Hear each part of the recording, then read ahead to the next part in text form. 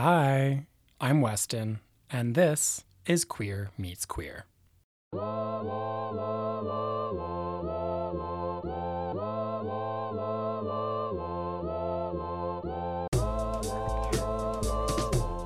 Being queer sometimes feels like having a split identity. For starters, when you are in the closet, you are literally pretending to be someone else. You can pretend for so long that it feels real. I came out when I was 23 and it was wild because I slowly realized that I had no idea who I was, which felt absurd. Like, how could that be? I had been on Earth for 23 years. How could I not know? Our story today is about those times in our lives where we come face to face with ourselves and see someone we don't recognize. It is a story about getting to know yourself and coming to accept yourself. It is also a story about drag. Dear listeners, it is my distinct pleasure to introduce you to Carla Rossi. Hello. Hi, my name is Carla Rossi, Portland's premier drag clown, the ghost of white privilege. And that's hilarious because white privilege will never die. Also with us today, Anthony Hudson. Hi, I'm Anthony Hudson. I'm also sometimes Carla Rossi, and I usually ask that people just in lieu of pronouns call me by my name. Although, with that said, they, them is just fine. Anthony Hudson, Carla Rossi's current host body, is a multidisciplinary artist and writer. In collaboration with Carla, Anthony has been featured in the New York Theater Workshop La Mama in New York City, the Portland and Seattle Art Museums, and the Vancouver Queer Film Festival, among many others. Anthony was named the 2018 National Artist Fellow from the Native Arts and Cultures Foundation, a 2018 Western Arts Alliance Native Launchpad Artist, a 2019 Oregon Arts Commission Fellow, and a 2021 First Peoples Fund Fellow. In Portland, Anthony is perhaps best known as the goblin behind Queer Horror, the United States' only LGBTQ horror film screening series, and for the play Looking for Tiger Lily, which asks what it means for a mixed-race millennial to experience their heritage via white pop culture. This is Anthony's public-facing biography, which I largely plagiarized. Here is what Carla has to say about Anthony. He, she, they, it, them, they, them, Anson, the other one. Let's just say the other one. They wear black. They look kind of like a goth kid. Real touchy. Too many emotions. Bad taste in everything. Music, food, bad taste. But gets the job done. Knows how to drive a car. Very skillful. Very good skill for me to get to places I need to go. Absolutely. Yeah. Anthony, what was life like before you became Carla's chauffeur? So life before Carla was sort of like the planet Earth when the dinosaurs roamed, like when it was like Pangea. It was sort of like that. I was living a small life, what I've called a small life. It was, growing up, coming out of a small town, being a mixed indigenous queer person in a really messy small town. I kind of lived my life wanting to just survive and not be seen. So I kind of stuck to the walls, and I spent a lot of time in theater, hidden away with the other nerds. And then coming out of school and moving to Portland, I really wanted to challenge myself to become an art student and go to art school up here. So I moved here and I proceeded to not do that because I think I was too afraid to really pursue what I really wanted to do in the world. So I worked at the mall. I was a fragranceanista. I worked in the world of fine fragrance at Bath and Body Works. Thank you very much for 3 years. I did my time at Lloyd Center. And I basically just sort of hid from the sense of what I really wanted to do with my life. I'd always wanted to be an artist. I wanted to be a writer, a performer, a director, a comedian, a visual artist, an illustrator. I wanted to do all these things all my life, but I never really knew how until Carla came along. So how did you meet Carla? Like, how did that happen? Did you just wake up one day and thought, I'm going to be this other person today? Well, one day I fell into a manhole and encountered some toxic slime in a clown doll. uh, it really all traces back to the summer after I finally started art school. I had gone through freshman year, and I was in PNCA, Pacific Northwest College of Art, as an illustrator. I was kind of struggling to figure out what's that horrible word that gets tossed around so much in art school and in art practice, the creative voice. What's my creative voice? While searching for a creative voice, Anthony met Jinx Monsoon, a Portland-raised drag queen who gained international fame for winning the 5th season of RuPaul's Drag Race. Anthony and Jinx struck up a friendship. And we had spent the summer before I went into school just hanging out and watching Grey Gardens and talking about how Mystique is the best X-Men because she's the ultimate drag queen. And I saw this person that was doing everything that I was wanting to do. Like in one environment, she had created a job for herself, and she had created work for herself, and she was writing herself roles and performing and singing and doing all this stuff that I found so appealing. At the time, Anthony was in a young relationship, a first love relationship. And the relationship kind of fell spectacularly apart because of Jinx Monsoon. She actually introduced my boyfriend to the person who he inevitably ended up cheating with, which she apologized for, but it was fine because it was a necessary breakup. And I felt this sort of sense of liberation of like, okay, if my first young love is collapsing and I don't know what I want to be doing in school, it felt like this was the time where I could see her example, and I saw what she was doing, and I realized I wanted to do something like that and try something like that for myself. And now felt like the time. Anthony's boyfriend cheated on him with a man who was also in a relationship. What resulted probably has something to do with the laws of thermodynamics and the conservation of energy. 2 relationships ended, and 2 new relationships were born. The first, a romance between Anthony's boyfriend and his new lover. The second, a friendship between Anthony and their counterpart in this 2-timing game of musical chairs. The person on the other side, who was also left behind, a drag performer named Florence Oregon. He and I started hanging out, not out of spite, but because we lived across the street from each other. And we went to a drag party. So we slapped ourselves in white face paint, called ourselves the Tampon Troupe, put on like pillowcases for dresses, and started just going up to strangers at this house party, speaking in these weird, like kind of Long Island meets Dr. Girlfriend, I think that's her name, from Venture Brothers, voices. And we just were completely masked and anonymous. Nobody knew who we were. And we realized like this could be such a fun art project. It became a way for me to just kind of let myself go completely in an absolutely chaotic way. It was kind of amazing, an amazing, fiery, creative period in my life that was also completely out of control and a little too infused with alcohol. But that's where she came out of, was from that. And then from there, you know, we were getting ready for a show because people started, we would go to theaters and jump on stage. Like during TBA, we jumped on stage during a show, and I can't believe we did that, but they asked us to come back. And then we started getting asked to do cabarets. And one night we were getting ready and I was slapping on the face paint, and Florence looks over at me and says, "You look like a Carla." And I thought, well, okay, so that's my name, Carla. What would the last name be? Because drag names have to be catchy to some extent. And I realized, oh, the bottom shelf, Rossi, salty wine. And that's where Carla Rossi came from. And she has taken hold ever since. Did you realize when you named Carla that she was going to become such a big part of who you were? I had zero clue that Carla was going to be the hurricane force that would fuel my life into everything that I'm doing and interested in now. I thought this was just a way to let loose at first.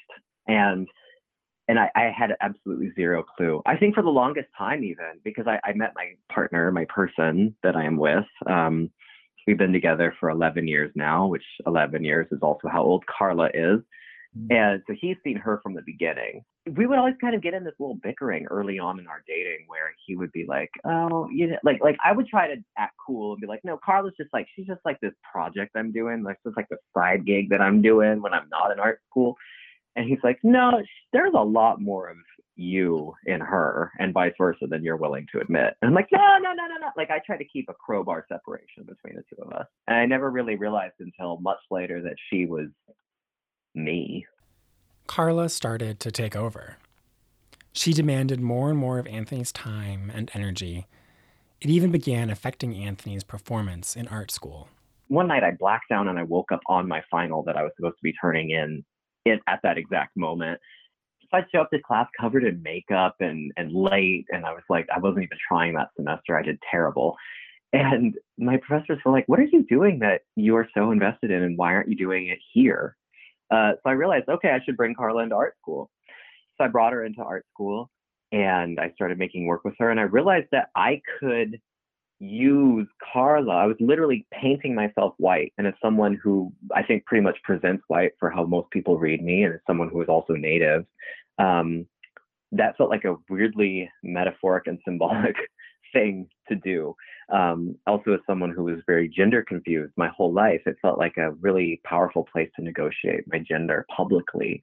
Carla became a way to talk about all these things in art school.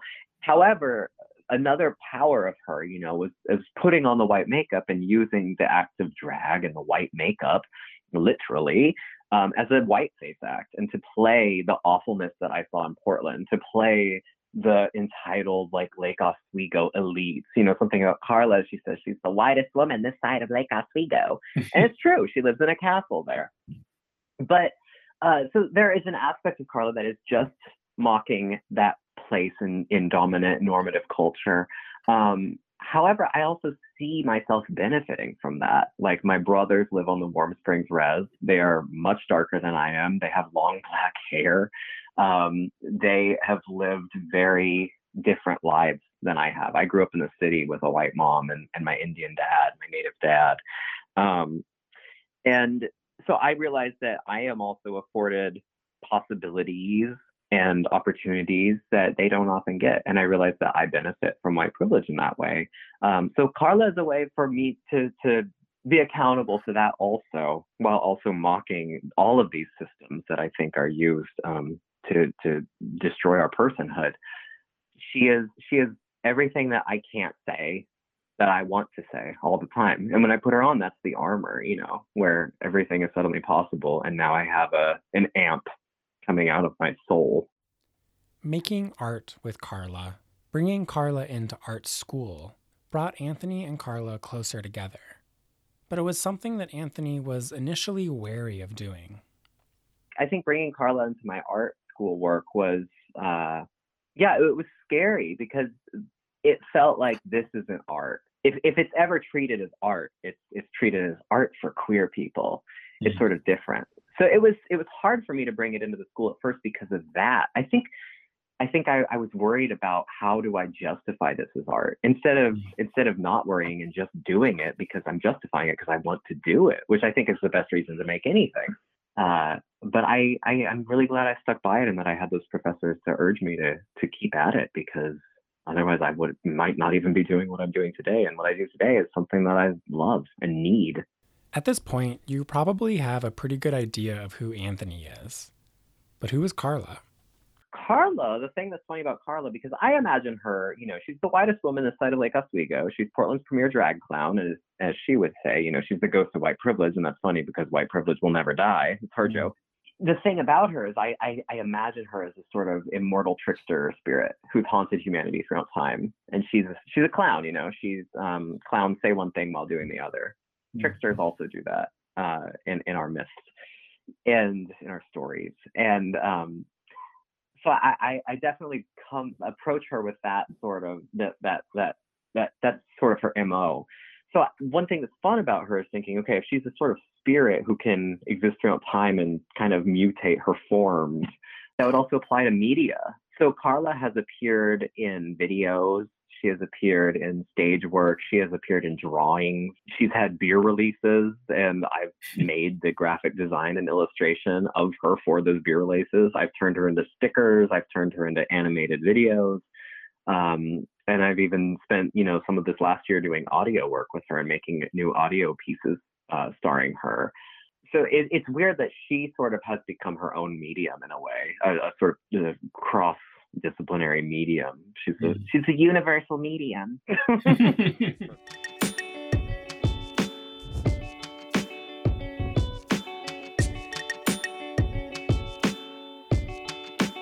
Do you have conversations with Carla? Like, does she talk to you? Oh, Weston, you're going to make me go to the loony bin.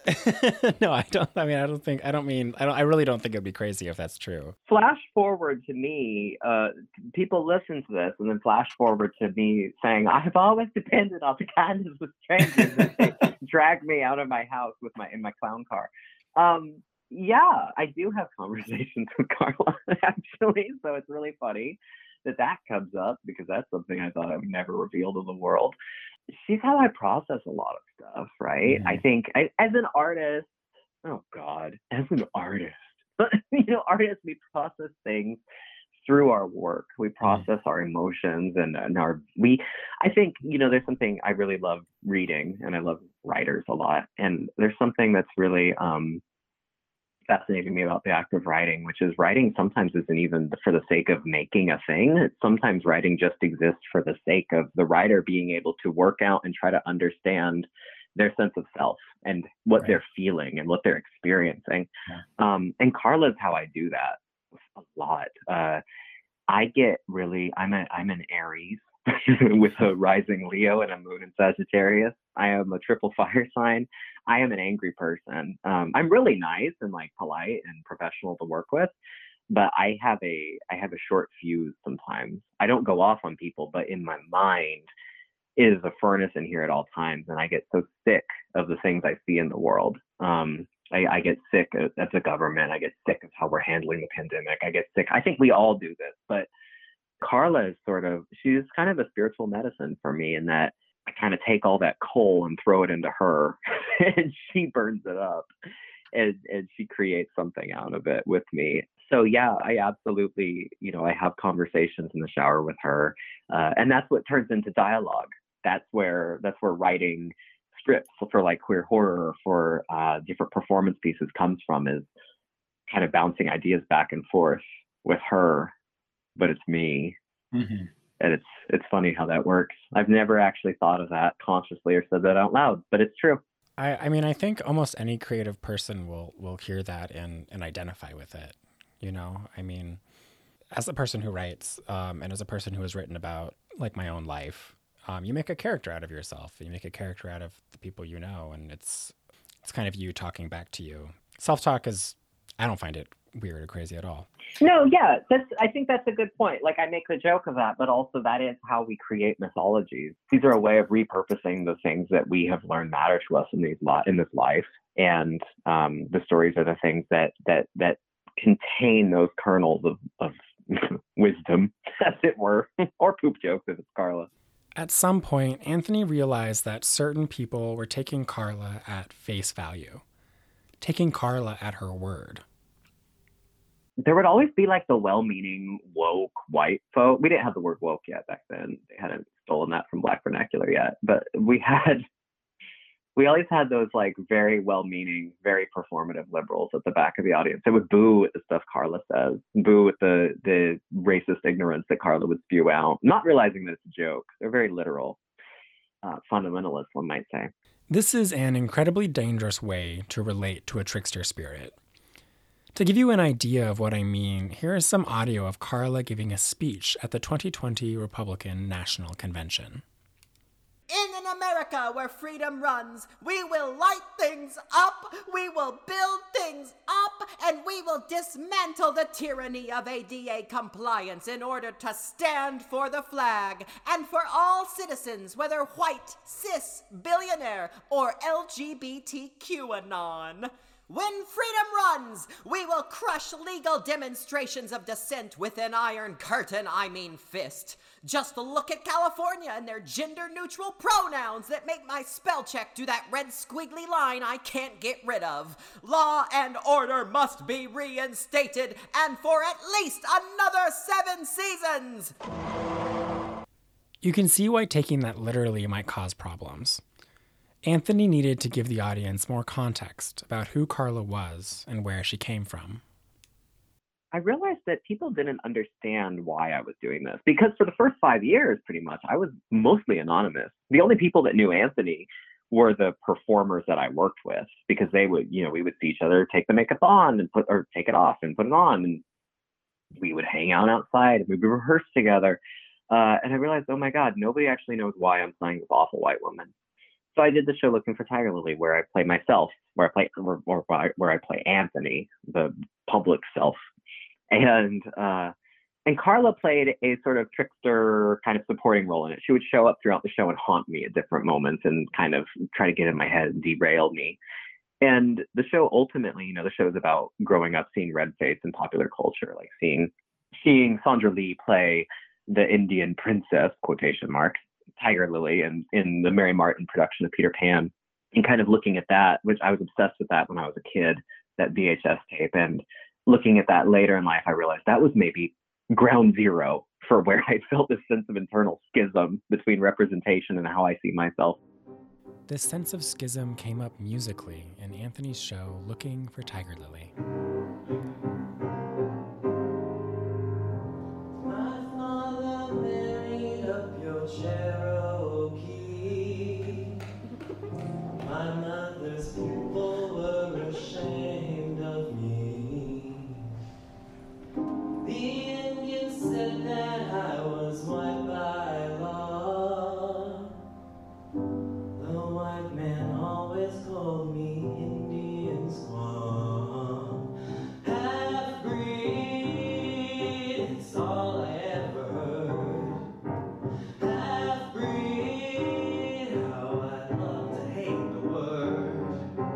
Half-breed, she's no good, they warned. Both sides were against me since the day I was born.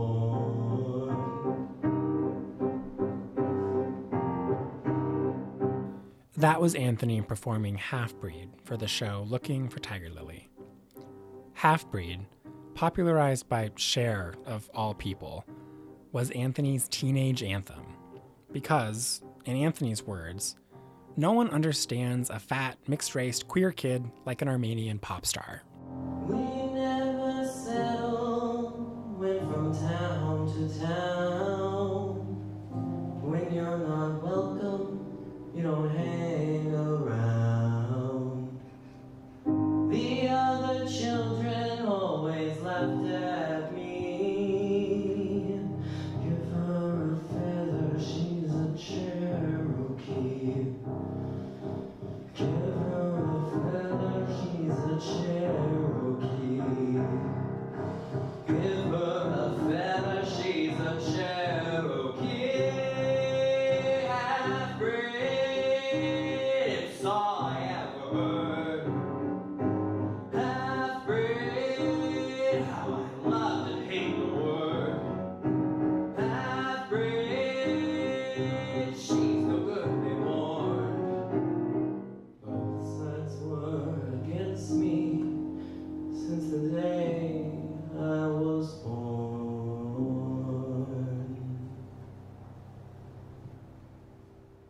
Doing Looking for Tiger Lily changed Anthony's relationship with Carla. And it wasn't until I did that show and I really opened up to people as Anthony that I realized that not just that we needed each other, but that we are the same entity. We are two different sides of the same thing. And she's just more pronounced. She's I think of her as like my ultimate form, like my super Saiyan. Like Taylor Mack said this incredible. I love Taylor Mack so much, but Taylor Mack said this incredible thing that my drag is what happens when my insides explode spectacularly outside. And I think the first time I really felt that was after I did Looking for Tiger Lily, and I realized that, we're a we're a collective in a way. She and I, we are legion. Why does Carla need you? Why does Carla need me is, I think need is the operative term that derails that, because I don't know that Carla needs me as much as Carla would need a body. She would need a human avatar to possess. She needs a victim, and I make the perfect one for her. But do I need her? Absolutely. I think she would be, because she's incapable of sincerity, even though I think underneath everything there is probably, maybe she actually is this is going to get real woo-woo, but assuming she was this real trickster spirit, I think there would be a core of her that is innately good and is unconsciously aware of their ends. But for all her intents and purposes, as she knows them, she's just trying to get rich and be famous. And she only needs me to help drive her to the gig. Right. I'm definitely the one that's open about needing her, though. What have you learned from Carla? What I learned from her is that I think, if anything, it strengthened my sense of my cultural identity. When I make work, I've received multiple awards, and I've received some really wonderful awards from some Native organizations, and that means the world to me. But I also always kind of battle this sense of imposter syndrome, where it's like my work isn't traditional, it's not even tradish, as a lot of natives call it, where it's like, well, it's traditional enough. My work is very contemporary. It's very influenced by and responding to white pop culture, and the sort of invisibilization and damage that happens in that space. So for a long time, I was like, okay, well, what the hell am I? There's a sense of, not being able to fit. And a lot of my work is about that, about not being able to fit, about falling into too many boxes to fall into any single one box, like capitalism tells us we're supposed to. And I think what Carla did for me, though, is this understanding of my sense of self as both her and as me. It really brought home and helped me accept having a capability for such fluidity and for multiplicity within myself. When I came out, when I was a kid, I came out to my parents when I was like 14. My mom was Catholic and she had a hard time with it. I was terrified of telling my dad, and my dad was actually super cool with it. My mom ended up telling him. She told me it was my responsibility to tell him, and then the next morning she was like, "I'm so sorry, I told him." And then he came up and talked to me, and he's like, "Why didn't you tell me?" He's like, "You're a two-spirit." And I was like, what's that? And he explained it to me, that this is a tradition that we have within so many different tribes. Two-spirit isn't the original name. Each tribe has each nation has different beliefs and practices and traditions. But across the breadth of indigeneity and, what was once called Turtle Island, or what we've called Turtle Island, there was such a breadth of gender variance and queerness. And this idea of two-spirit, it's a lot of people have explained it as, well, it's, you have a male spirit and a female spirit. I think it's a lot more complicated and fluid than that. And I think it's a lot less binaristic than that. But the idea that queerness, as far as how my ancestors might have looked at it, or how I can look at it in relation to my place, having descended from my ancestors, being two-spirit for me and being queer, it really means that this is a site where I'm allowed to exist as multiple people. I'm allowed to exist as Anthony. I'm also allowed to exist as Carla. I'm allowed to walk back and forth between the two. There's a sense of someone, I think a lot of the spirituality underneath the two-spirit identity is this idea of walking between the worlds. And Carla proved to me that I know how to do that. And I never was able to access that until I met her.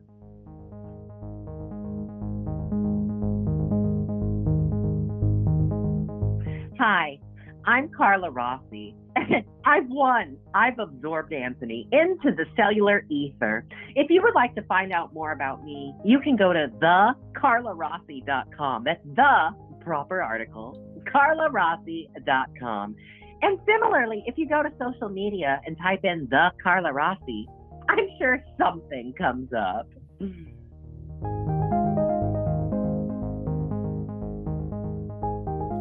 Thank you, everyone, for spending time with us today. If you like what you heard today, tell your friends, tell your partner, tell your hookup, tell your family, tell literally anyone who will listen to you, because word of mouth is a really powerful tool to help us grow. Also, don't forget to like, subscribe, and follow us on Twitter and Instagram at Queer Meets Queer. If you are wondering how to support this podcast, leave us a 5-star rating and a review. Positive reviews help us get surfaced and help people find us. Today's show was produced by me and edited by myself and Seth Gosshorn, my best friend. Clips from Anthony's performances were used with permission and can be found on YouTube. All you gotta do is search Carla Rossi. We receive financial support from the Regional Arts and Culture Council and the Portland Arts Museum. Thank you so much. We'll see you next time.